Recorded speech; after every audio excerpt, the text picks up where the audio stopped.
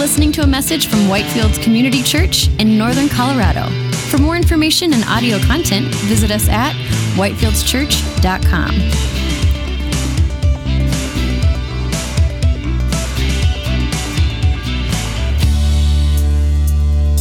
Amen. Amen. Please open with me in your Bibles to the Gospel of Luke. The Gospel of Luke. We are currently in the season of Advent. Advent is the 4 weeks leading up into Christmas. And historically, Advent is a time when Christians focus our hearts and our minds, our attention on Jesus. And not just Jesus himself, but who he is as Emmanuel, which means God with us. So we focus our hearts and attentions on this miracle, this fact, this historical event of what we call the incarnation, which is when God took on human flesh and came to us in Jesus in order to save us and rescue us. The word Advent, by the way, means arrival. And so at this time, we're celebrating the coming of Jesus into the world. But we're also, as we do that, we're also looking forward to the promise that Jesus gave us that one day he would come again. So today, kind of Christmas Sunday, if you will, and it's our last Sunday before Christmas, we're going to be looking in our Advent series at Luke chapter 1. And we're going to be looking at a prophecy which was given by Zechariah, who is the father of John the Baptist. So Zechariah, and it begins in Luke chapter 1, starting in verse 67. I'll read the text and then we'll pray. And his father, that's John the Baptist, his father Zechariah was filled with the Holy Spirit, and he prophesied, saying, "Blessed be the Lord God of Israel, for he has visited and redeemed his people, and has raised up a horn of salvation for us in the house of his servant David, as he spoke by the mouth of his holy prophets from of old, that we should be saved from our enemies and from the hand of all who hate us, to show the mercy promised to our fathers, and to remember his holy covenant, that oath that he swore to our father Abraham to grant us, that we, being delivered from the hand of our enemies, might serve without fear in holiness and righteousness before him all our days. And you, child, will be called the prophet of the Most High, for you will go before the Lord to prepare his ways, to give knowledge of salvation to his people in the forgiveness of their sins, because of the tender mercy of our God, whereby the sunrise shall visit us from on high, to give light to those who sit in darkness and in the shadow of death, to guide our feet into the way of peace." This is God's word. Let's pray. Lord, we thank you for your word, and as we come to it, Lord, help us to come with appropriately open hearts, Lord, appropriately open minds, that we would hear your word, that we would understand it and comprehend it, and Lord, that we might apply it to our lives, that we would go from this place, that we would be changed and transformed by it, and that would continue from this day as we go. So Lord, we come to you with expectant hearts, thankful for your revealed will and your message to us in your word, and with hearts that desire to hear it and receive it and put it into practice. So we pray this in Jesus' name. Amen. The title of today's message is A Thrill of Hope. And I don't know if you've noticed, but all of our messages in this Advent season are taken from, lines of great Christmas hymns. And this one comes from the Christmas hymn or song, "O Holy Night." This phrase, a thrill of hope. It's been said that you can live for a couple of weeks without food. You can live for a couple of days without water. You can live for a couple of minutes without oxygen. But you can't live for a single second without hope. In our text this morning, what we see is a joyful declaration made by a man named Zechariah. Zechariah, of course, the father of John the Baptist. And it was on the occasion of his son's birth that Zechariah gives this joyful declaration that we just read. Now, for us, just a few years ago, we had a Christmas baby. We had a few years ago a baby who was born right before Christmas. Our youngest child, we just celebrated her birthday this past week. And, part of the joy of having a child is the hope that comes along with that new life. It's the anticipation of what the future will hold, of moments shared together, of things that they will experience and learn and accomplish in their lives. So there's a sense of hope that is what fuels the joy that comes with having a child. In other words, you could put it this way: joy is directly related to hope. Joy is directly related to hope. Hope, in other words, is a prerequisite for joy. You can't have joy unless you have hope. And what is hope? Well, hope can be defined as the assurance of coming good. The assurance of coming good. Every child is special, of course, but for Zechariah and his wife Elizabeth, this child was extra special. Because for many years they had waited, they had prayed, they had asked, they had tried to have a baby, but they were never able to.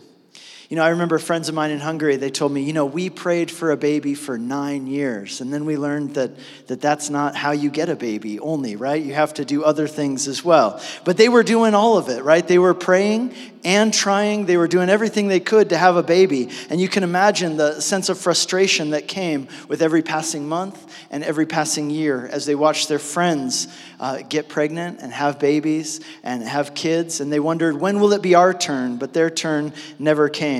And they watched their friends' kids grow up and go to school and get jobs. And there they were, still waiting, still praying, but to no avail.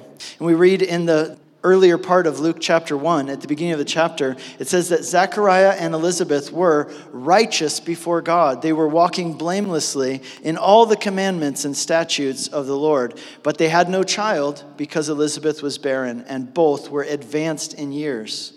In those days, to be childless was considered a curse. There was a stigma about it, to be childless. It was even considered, by people to be a punishment from God, that you must have done something for which you are now being punished by God. You must have some skeleton in the closet, some secret sin, and that's the reason why you're not having a baby, because everybody knows that babies are a blessing, therefore to not be able to have one is a curse. And so here's Elizabeth, and realize this. She not only has to deal with her own sadness and grief over the fact that she can't have a child, she also has to deal with the fact that people are talking about her and looking at her and gossiping about her and judging her behind her back all the time because she's barren. The other thing we learn is that Zechariah was a priest. Now it says there in chapter 1, verses 8 and 9, that one day, according to the custom of the priesthood, Zechariah was chosen by lot to enter the temple of the Lord and burn incense.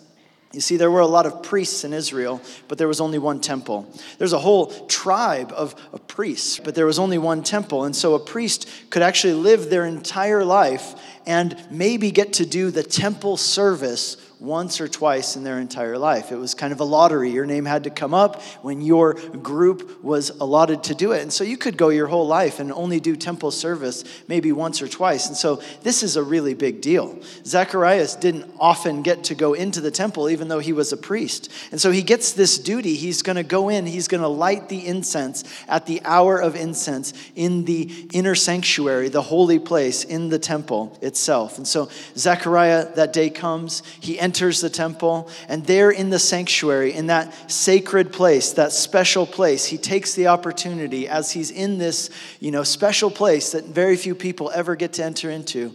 And he says, I'm going to pray here in this place for the one thing that I want more than anything else in the world. I know it's a long shot, but I'm going to ask God to give me and my wife a child. He knew it was a long shot. He knew, and it actually seems like he didn't really think it would happen.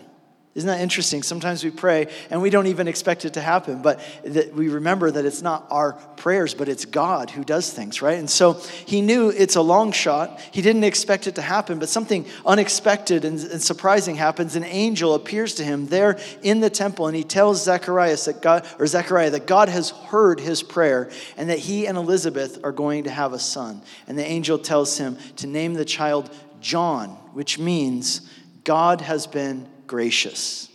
And the angel says, you will have joy and gladness, and many will rejoice at his birth, for he will be great before the Lord. Now, why is that? Why would other people rejoice at the birth of this child? And what does it mean that he will be great before the Lord? Well, the angel explained it. Look at what he says. He says, he will turn many of the children of Israel to the Lord their God, and he will go before him in the spirit and the power of Elijah to turn the hearts of the fathers to the children and the disobedient to the wisdom of the just, to make ready a people for the Lord. Now, what does that mean? Why is that significant? Okay, in Zechariah's time, the Old Testament was complete. The Old Testament had been completed. In fact, it had been completed for 400 years. For 400 years, in the eyes of the Jewish people, God had been silent. It had been 400 years since the last prophet of Israel came, and the canon of the Old Testament was completed. For 400 years, God, so to say, hadn't spoken through a prophet. And here they are now. 400 years has been going on. It's what they call the silent period. But the very last thing that God had said through the prophet Malachi, in the very last chapter of the last book of the Old Testament, I want to read it to you. It actually begins in Malachi chapter 3. But if you go to Matthew, the first of the Gospels, then turn 1 or 2 pages to the left, you'll be right there. Malachi, the end of the Old Testament, the parting words of the Old Testament. Here's what they are. Malachi chapter 3 says this, "Behold, I will send my messenger, and he will prepare the way before me. And the Lord whom you seek will suddenly come to his temple. And the messenger of the covenant in whom you delight, behold, he is coming, says the Lord of hosts." So God promised in his parting words at the end of the Old Testament, I'm going to send the Messiah, but before he comes, I'm going to send a messenger to prepare the way. To prepare the way for who? To prepare the way, the Lord says, for me. To prepare the way for me. In other words, he says, the Lord whom you seek will come into his temple. Who is the Lord whom they seek? Well, the Lord whom they seek refers to God's promise throughout the ages, throughout the scriptures, that he himself would come to them. That he would come to his people and he would redeem them from sin and from the curse of sin, which is death. And we've seen in our studies over the past 2 weeks, this has been kind of our focus, about looking at the promises of God in the Old Testament all the way back to the book of Genesis when sin came into the world in the beginning of human history. As soon as sin and death came into the world, God made a promise, not just that he would send somebody, but that he himself would come to resolve the mess that we had made. And throughout the Old Testament, God continued to make this promise, and he would give more and more details about how it would happen and some clues so that when it happened, they would recognize that it was happening. And God promised that he himself would come to them as a human person.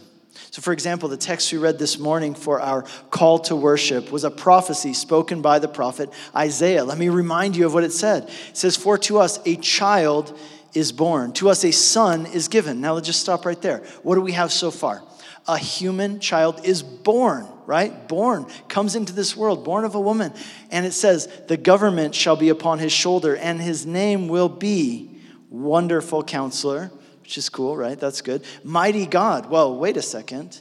So we're talking about a child who will also be the mighty God, the everlasting Father, the Prince of Peace. A human child will be born, yet this child will be none other than the eternal God, the everlasting Father. See, God's final words at the end of the Old Testament are, the Lord whom you seek, the Messiah, the promised Savior, God coming into this world to save. He will come into his temple, but before he comes, there will be a messenger who will prepare the way before him. And how will this messenger do that? How will this messenger prepare the way? Malachi tells us that as well. In actually the very last 2 verses of the Old Testament. Check it out. Malachi chapter 4, beginning in verse 5. He says this messenger will come in the spirit and the power of Elijah the prophet, and he will turn the hearts of the fathers to their children and the hearts of the children to their fathers. These are the exact words that the angel tells Zechariah to explain who his son will be and why it's a big deal. And how does Zechariah respond? Does he shout for joy? Does he collapse and on the ground and thank God? No. Zechariah actually responds by saying, I don't know. Are you sure? I don't think this is going to work. Have you seen my wife? I mean, she's not as young as she used to be. Let's say it that way, right? And I love how the angel responds. The angel is offended, right? The angel is bothered by this. He goes, am I sure? Am I sure? Do you even know who I am? Who are you talking to? He says, I am Gabriel. Who are you, right? I'm Gabriel. I stand in the presence of God. Yeah, I think I'm sure, right? God sent me here to tell you. So, yeah. And the angel's so upset with Zechariah, so annoyed that he says, you know what? I'm just going to shut your mouth for good until your son is born. You want to talk back to me? Well, now you're not going to talk for a while. So Zechariah comes out of the temple, and now he can't talk. He can't speak. And people are asking him what's happening, and he's doing sign language, and he's drawing pictures to explain. And pretty soon, people get what's happening.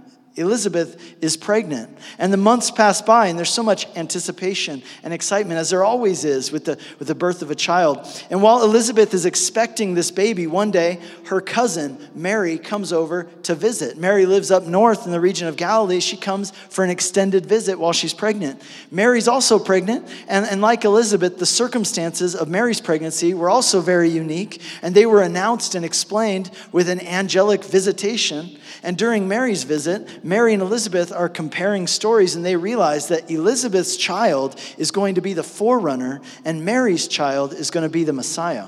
And the whole time, there's Zechariah, right, sitting there like in his lounge chair, like listening and unable to talk. He's just got to be quiet and take it all in. And I imagine he probably was trying to like grunt and be like, and try and interject and draw on his chalkboard and grunt and communicate. But finally, the day comes when Zechariah and Elizabeth's baby is born. And they name him John, which means God is gracious.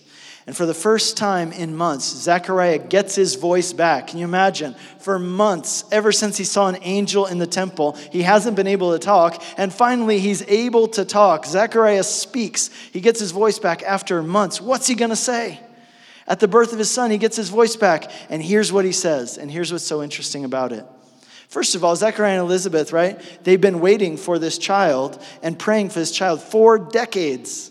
They've been looking forward to this, and he's finally here. And Zechariah gives a speech, finally gets his voice back. But his speech is kind of weird because it's about a different kid, right? It'd be like if you go to somebody's birthday party, and it's like a birthday party for a child, and then dad stands up to give a toast, and he gives a toast about how much he likes some other kid, right? It's not his birthday. And you're like, well, that would be kind of weird, right? So he talks about in this speech how excited he is about somebody else's child. The other thing that's interesting is that whereas Zechariah when he first heard he was going to have a son, he responded with skepticism, but now he responds with incredible joy, overwhelming joy. Why does Zechariah have so much joy? And the question is this, for you and me at Christmas time, how can we have joy this Christmas season and beyond in our lives as well? Well, the answer to that is this. Zechariah had joy because he had a thrill of hope. He had a thrill of hope. See, hope leads to joy. The more joy you have will be depending on how much hope you have, right? So the more hope you have, the more joy you will have. And on this topic of hope, the first thing we need to see is this. Number one, the necessity of hope. The necessity of hope. Again, what is hope? Hope is the assurance of coming good. Hope is the conviction that the best is yet to come. The best is yet to come. The opposite of that is hopelessness. And what is hopelessness? Well, if hope is the assurance of coming good, hopelessness is the feeling that there's no confidence in the fact that good is coming. When you're convinced that things are not going to get better, that maybe things have peaked and it's all downhill from here. See, hope is what gets you out of bed in the morning. Hope is what keeps you going when things are difficult and hard. But what happens is when people lose hope, they lose the will to go on. You can even lose the will to live if you lose hope. That's why hope is absolutely necessary for life. Depression, by the way, is always associated with a sense of hopelessness. The number one cause of suicide is a sense of hopelessness. For some people, this time of year is very hard because our culture tells us that, hey, this is the most wonderful time of the year. And what makes it wonderful is that this is the time of year when you spend time with friends and family. But if you don't have those, or let's say your relationship with your family is broken, or you've lost loved ones, and you find yourself alone, it can be really easy to feel hopeless at this time of year. And in our society as a whole, we have an epidemic of hopelessness. That's what we're experiencing, an epidemic of hopelessness. According to the Center for Disease Control and Prevention, since 1999, suicide rates in the United States have increased in every single state. Every single state. In 25 out of our 50 states, the suicide rate has increased by more than 30%. And in particular, the most increase, age group-wise, demographic-wise, is amongst middle-aged adults. middle-aged adults. And the top contributing factors are isolation and a sense of hopelessness, particularly in regard to family and work. Earlier this year, people were really shocked by the suicide of a very popular journalist who made his fortune traveling around the world and eating exotic food, right? This guy, it's like a dream job. And the reason it was so surprising to everyone is because this man was so successful. He had a good life. He was successful in his career. He was wealthy. He was famous. And remember, here's the thing, though. What is hope? Hope is the assurance of coming good. And so whereas the general public was shocked by this man's suicide and didn't understand why someone like him would commit suicide, psychologists and experts, they looked at this case and they weren't surprised by it at all. Because even though this man was successful in all these areas, for a lot of people who reach that stage of life, there can be this sense that you feel like you've peaked. You've already peaked. We always say you're over the hill, right? Your best days are behind you, physically, vocationally, and now it's all downhill from here. And it's just a matter of time before you get pushed out and put out to pasture. And if you don't have something to hold on to, you will be absolutely lost when that happens. If what you've been hoping in and looking for purpose and meaning and joy and value and self-worth, if that is taken away, then you've got nothing more to look forward to. There's, in other words, no more expectation of coming good. And that is hopelessness. And that sense of hopelessness can be overwhelming and it can destroy you no matter how successful you've been in the past. Hope is a necessity for life. You can live for weeks without food. You can live for a few days without water. You can live for 4 minutes without oxygen, but you can't live for a second without hope. The problem is this: if your hope is coming from anything in this world, right? If anything in this world is what gives you a sense of what you look forward to, of coming good, eventually you will find yourself utterly hopeless, because eventually, whatever that thing is, if it's from this world, you will lose it. You will lose it. Whether it's your career, it will end. If it's your abilities, they will diminish. If it's your family and friends, eventually you will be separated from them, if by nothing else, by death. See, C.S. Lewis, he famously said this. He said, "Do not let your happiness depend on anything you can lose." Do not let your happiness depend on something you can lose. If happiness or joy depends on having hope, as we've been talking about, where can we find that kind of hope, that level of hope that can never be lost, that can never be taken away from you? Well, that brings us to our second point, which is the source of hope. Here's Zechariah. He's a middle-aged man, right? He's over the hill, we might say. His wife is an aging woman. That means that their best days, physically and vocationally, are behind them. But now, at the birth of this child, they have a thrill of hope, an infusion of hope. They have something now to look forward to, which fills them with joy. And here's what's so surprising. Zechariah and Elizabeth, their source of hope is not their own child. This is what I find so surprising. He gives this big speech about somebody else's kid, right? And their source of hope isn't that they had a child. It's that another child is coming and their child is going to prepare the way for that one. The source of their hope, in other words, is Jesus. In Paul's letter to the Colossians in the New Testament, he says this at the beginning of his letter. He says this: "We thank God, the Father of our Lord Jesus Christ, whenever we pray for you, since we heard about your faith in Christ Jesus and the love you have for all the saints because of the hope laid up for you in heaven. Of this you heard before in the word of truth, the gospel." Now look at what it says there. First of all, it tells us what hope does. What hope does. It produces faith and love. It produces faith and love. These are the results that spring forth from having hope. But he also tells us where hope comes from. He tells us that hope comes from the gospel, from hearing the gospel, the word of truth. The word gospel in Greek, it's a Greek compound word, which means a joyous proclamation. A joyous proclamation. That's why the angels, you remember when they announced the birth of Jesus to the shepherds out in the field, what do they say? "We bring you good news of great joy." the gospel. We bring you the gospel, good news of great joy for all people. Let me just ask you a question. How many of you, when you think about Christianity, how many of you think of it primarily as a hard task? A hard task, a duty, a list of things that you need to do. You think of it primarily as self-discipline and self-denial. That's how I used to think about it. I remember being a young person thinking, I'm not sure if I want to be a Christian. I'm not sure if I'm cut out to be a Christian, because Christianity is a lot of work, man. Like, it's a list of duties. It's a moral grind.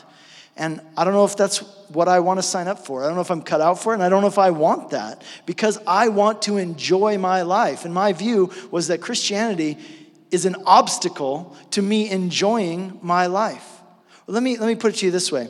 Are there any of you who would say, maybe not out loud, but somewhere inside, you would say, you know, if I could just get out from under Christianity, if I could just get out from underneath the church, then I would be free. Then I would be free. Let me tell you this. If you feel that way, it tells me, and it should tell you, if you view Christianity primarily as a hard task, as a moral grind, then you have fundamentally misunderstood what Christianity is all about. You haven't understood it yet. I realized that in my life when I was younger, that I thought it was one thing, and I realized that I was completely wrong about how I thought about it. See, at its core, this is what Christianity is about. The gospel, joyful news, good news that brings great joy. The gospel, the core message of Christianity, it is not good advice about what you need to do in order for God to accept you. The gospel is good news about what God has done in Jesus to rescue you because he loves you. Christianity isn't primarily about what you need to do for God. It's the news, the report of what has been done in the past by God for you. That news is the ultimate source of hope. There in Colossians chapter 1, verse 5, Paul tells us the gospel is the word of truth. And it has been, he says, bearing fruit and growing. So that means that the gospel isn't just a set of information, but there's a dynamic power behind it. It bears fruit. It's growing. When it comes into your life, when you embrace these facts and you put your trust in this news, this report of what Jesus did, it changes your life. It revolutionizes you from the inside out. And here in Zechariah's words, we see what the gospel is and why it is the ultimate source of hope, not just for Zechariah, but for us as well. 3 things that we see. I'll just walk you through this text. The gospel is, number 1, a visitation from God. This is why the gospel is good news. It is a visitation from God. The first thing Zechariah says in verse 68 at the beginning of this speech, "Blessed be the Lord God of Israel." Why? Because he has visited us to redeem his people. He has visited us. Later on in verse 78, he says it again, that God in Jesus, this is a visitation from God to earth. God has visited us from on high. See, as Christians, we don't just look up to Jesus as a good person and a wise teacher. And we don't just follow Jesus trying to emulate his kindness and goodness. You know, as Christians, we do those things, but we also do one step beyond that, one huge step beyond that. We don't just look to Jesus, we don't just follow Jesus, but we worship Jesus. We worship him because we understand that the Bible tells us that Jesus was, in fact, the visitation of God to us here on earth to redeem us. The word redeem, what does that mean? It means to purchase. It means to purchase something. It means to pay a price so that there is a change of ownership. Specifically in the ancient world, this word would be used to speak of slavery. It would be used to speak of slavery. Specifically, it would be used to speak of purchasing the freedom of a slave. See, in our country, slavery was based on race and kidnapping and things like that. But in the ancient world, most of the time, slavery was based on poverty. So you would end up poor or you would end up in debt. And so what you would do as a result of your debt, you would end up as somebody's slave, or you would end up in poverty. And the way out of poverty was to become a slave.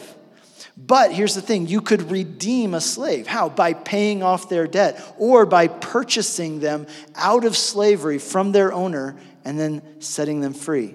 And so Zechariah is telling us this is who Jesus is, and this is what Jesus came to do. Jesus is Emmanuel, God with us. He is the eternal God, the creator of the universe, come to us in human flesh to redeem us by paying our debt, by purchasing our lives from our former master to whom we were enslaved in order to set us free. See, the Bible tells us that you and I, we have a debt before God which we are unable to pay. We have sinned and fallen short, and throughout our lives we have racked up an enormous amount of debt that we do not have the means to pay. And that debt just can't be ignored. It can't be swept under the carpet. He can't just say, never mind, because that wouldn't be justice. Somebody has to pay that price, and the Bible tells us that we don't just sin, but we are actually slaves to the sins that we do. But the good news of the gospel, the reason for our hope is that Jesus came to redeem us, to pay that price, to set us free, to purchase us. This is why the opening words of the gospel of John tells us about Christ before Christmas, right? Here's what John says in the beginning of his gospel. He says, in the beginning was the Word. That's what John calls Jesus, the Word. Here's why. Because before Jesus was called Jesus, he existed from eternity past. Before he was given that human name, when he was born as a baby in Bethlehem, he had existed from eternity past. And so what is John going to call him? He says the Word existed, the Word. He's evoking, by the way, the very first words of the Bible. In the beginning, God. And he says, in the beginning was the Word. John says, in the beginning was the Word, and the Word was with God, and the Word was God. And all things were created through him. And without him was not made anything that was made. So who is Jesus? John says, Jesus is God. He's existed from eternity past. He created the heavens and the earth. And here's what John says. This is, he drops the mic here. He says, the Word became flesh. God became flesh. The Word became flesh and dwelt among us. And we have seen his glory, glory as of the only Son from the Father, full of grace and truth. The gospel is the good news that God has come to us in Jesus to redeem us from slavery to sin, slavery to death, in order to pay the price for our debt of sin so we can be reconciled to God. That's the meaning and the purpose of Christmas. The message of Christmas, in other words, is that there is something wrong with me. There's something wrong with you that we cannot fix. Only God himself can fix this problem. But even more than that, the message of Christmas is that God loves you so much that he was glad to do that. He loves you so much that he was glad to leave the comfort of heaven, to be born as a baby, to suffer as one of us, to be rejected and scorned, and ultimately to be crucified in order to redeem you and reconcile you back to himself so you could have the hope of eternal life. So the gospel is a visitation from God to do what? He says the next thing, to save us from our enemies. In verse 69, he says, God has raised up a horn of salvation in the house of David to save us from our enemies and from the hand of those who hate us. A horn of salvation, it's the horn of an animal, speaks of the power of that animal that the animal uses to what? To fight. So the idea is that Jesus is our champion. He is our warrior who has come to fight and to win the battle that we can't win on our behalf. And who has he come to defeat? Our enemies and those who hate us. One of the great themes throughout the Old Testament is that God is coming to save his people from their oppressors, from their enemies, from those who hate them. But here's the thing. There were times in the Old Testament when God allowed other nations to attack and even defeat and even oppress his people Israel. And that's kind of weird, right? Because if God's whole program is to set them free from their oppressors and not let them be, overcome by oppressors, well then why did he even ordain himself that sometimes they would be overcome by other nations and be oppressed? What's that all about? Well, here's why.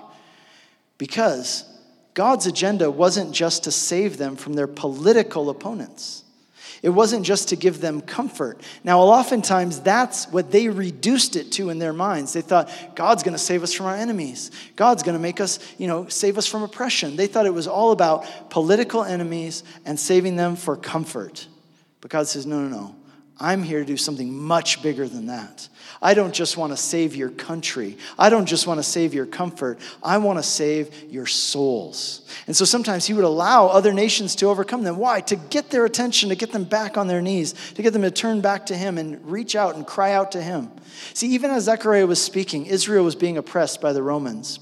And one of the reasons why later on people turned away from Jesus in the end is because Jesus made it clear that he was not going to drive out the Romans, which made some people conclude that Jesus must not be the Messiah, because everybody knows, as we read here, that the Messiah would come to what? Save God's people from their enemies. But Jesus did do that. It's just that he didn't save them from their political enemies. He saved them from their true enemies, their greatest enemies. They thought their enemies were the Romans and the Gentiles. The truth is, the real enemies for them and for us are the enemies of our souls, death and the devil. And Jesus came to save us from those enemies. In 1 Corinthians chapter 15, verse 26, it tells us that Jesus defeated our ultimate enemy, which is death, the last enemy to be destroyed, which is death. In Revelation, Jesus introduces himself as the one who has defeated death, hell, and the grave. In 1 John chapter 3, it says this: the reason the Son of God appeared was to destroy the works of the devil. He came to save us from our enemies. And finally, the gospel was foretold for ages by God through the prophets. He says in verse 70, and Zechariah says this, he says, this was all spoken beforehand through the mouths of the holy prophets. He says in verse 72, he talks about the covenant that God made with Abraham, that promise that God told Abraham that there would come one of his descendants through whom all the nations of the world would be blessed. So the idea of God coming to us to save us, it wasn't just something that dropped out of thin air at the time of Jesus. It is something that God had been talking about and promising for the entirety of human history and the entirety of the Bible. See, the Old Testament isn't just the history of Israel and some random thoughts about God. No, it's the plan. It's a narrative of God's plan to bring salvation, and it culminates in Jesus coming into the world. You know, Paul the Apostle, he says to the Romans at the beginning of that letter, he says, the gospel of God was promised beforehand through his prophets in the Holy Scriptures. See, the source of Zechariah's hope was the gospel, the good news of what God was doing to save us. And Zechariah saw these promises being fulfilled before his very eyes, and it gave him a thrill of hope. And that leads us to our final point, which is this: the consequences of hope. The consequences of hope. Zechariah was filled with joy. That's the first consequence of having hope. It gives you joy. Without hope, you can't have joy. If you put your hope in anything else, it won't last. Eventually it will peak, it will decline, it will ultimately disappear. But when your hope is in the gospel, your joy becomes bulletproof. There is nothing that can take it away from you. There's nothing that can destroy it, because your hope is fixed. It is unchanging. It is not going to fade or be taken away. The worst things that can happen in this life will only bring you closer to it. The next thing that hope gives you, the consequence of hope, is purpose. Back in Paul's letter to the Colossians, he talks about this hope that comes from the gospel, and he says this: because of this hope, I toil and struggle with all the energy that he powerfully works within me.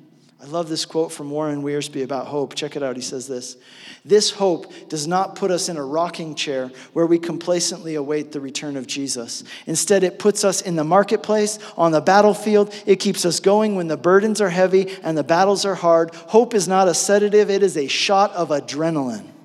If you look at the list of the fruit of the Spirit in Galatians chapter 5, verse 22, you'll see that each of these things that are listed there as a fruit of the Spirit are a result of having hope that comes from the gospel. Love, joy, peace, patience, kindness, goodness, faithfulness, gentleness, self-control. These are the things that happen when you have hope. And the more you want to increase those things in your life, here's what you do. Focus all the more on the hope of the gospel and how it applies to every situation in your life.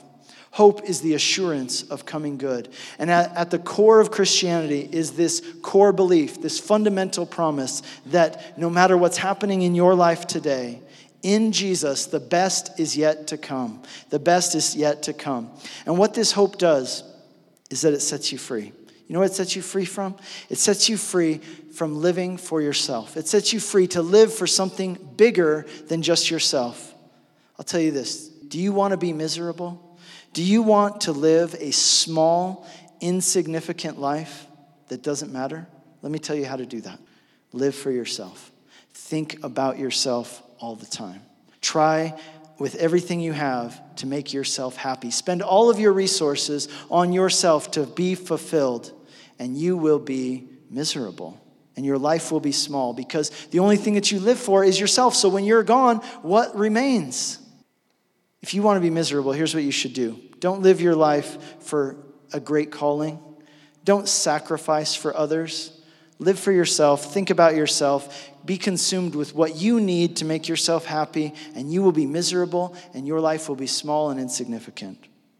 But when you have the hope that comes from the gospel, you know what happens? When you have the assurance of coming good, that the best is indeed yet to come because Jesus came to redeem you and save you from death and bring you into the light of life now and forever. You know what that does? It sets you free. You don't have to cling tight-fistedly to what you have. You can live open-handed and generous. You can sacrifice and give to God and to others because you know that what awaits you is better than the best that you could ever possibly experience here on earth. And therefore, your life isn't about getting your best life now and being a reservoir of things. Your life is about being a conduit. How does God want to work through me? And let me tell you guys, that is an adventure.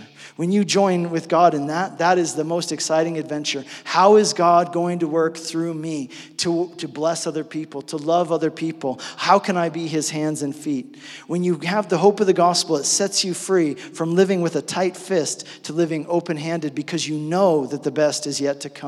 And that's how Jesus lived his life. He knew that his time on earth was short and that he was here on a mission, but he also knew that when his time here on earth was over, he knew where he was going, back to the Father, back to glory, back to heaven. And because he knew that, he was able to endure the things that the Father called him to do and to do them courageously and with joy in his heart. He could face hardship. He could face trial. He could face suffering and hold nothing back because he knew what awaited him after this life was over. And because of the gospel, you and I have that same destiny.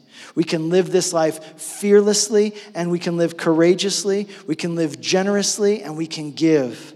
We can have a big life that matters and has significance. You can follow God with your life with no reservation because you have nothing to lose. The best is yet to come. So this Christmas season, I pray that you would know that hope of the gospel and that it would thrill your heart and transform the way you live, that it would cause you to surrender your life to God and to love others without reservation. May that be true in Jesus' name. Amen. Lord, we thank you for this great hope of the gospel.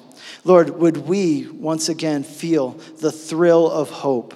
Lord, may it fill us with joy and may it cause us to live courageously and fearlessly for your purposes, for your callings, for the good of others that you want to do through us. Lord, enable us to see things this way. Lord, fill us with this anticipation of coming good, this assurance that the best is yet to come, and let us live in light of that. And we pray in Jesus' name, amen. You've been listening to a message from Whitefields Community Church in Northern Colorado. For more information and audio content, visit us at whitefieldschurch.com.